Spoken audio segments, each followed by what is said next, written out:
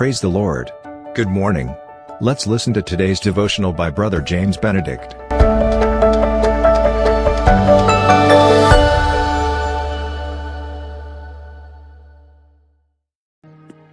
I bring greetings to you once again in the sweet and loving name of Jesus Christ. Well, the topic for today's devotion, again John Mark, from spiritual relapse, rose to the pinnacle of glory and success. Apostle Paul writing to Timothy, 2 Timothy 4:11, "Only Luke is with me. Get John Mark and bring him with you, because he is helpful to me in my ministry. Though we fall, we fail and get defeated, God gives us several opportunities to rise and to get a worthy name and to be successful. Though many encounter failures and setbacks, few make a strong comeback and become highly successful, be it in their studies, jobs, business, family life, ministry, or in their spiritual lives too."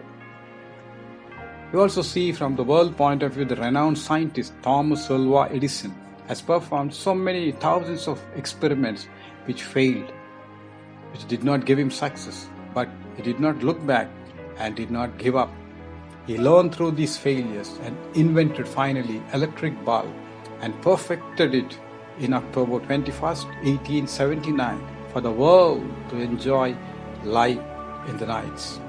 Yesterday we had the devotion wherein Paul refused to take with them John Mark in the mission work, as John Mark left them abruptly in their earlier mission work. Yesterday we discussed, and Paul felt John was good for nothing and not worth taking him, and we know that, as we heard, that Barnabas encouraged him and took him. But now John Mark worked so passionately and with so much sincerity and dedication and hard work, he soon got a very good name in the mission field.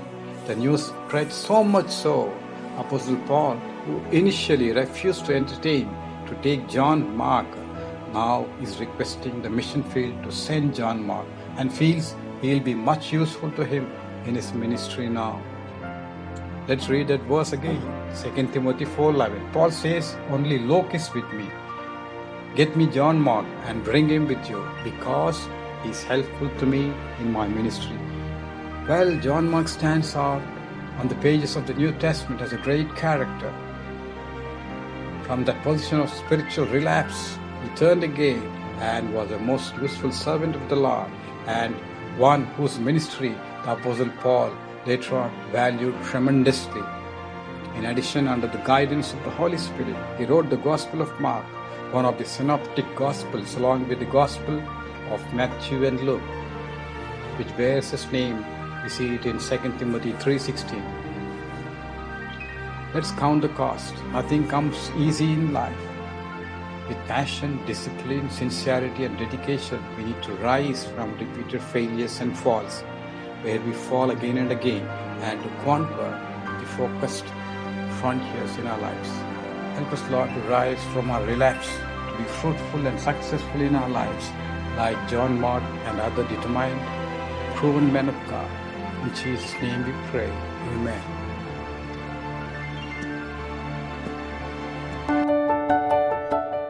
Thank you for listening to today's devotional. God bless you.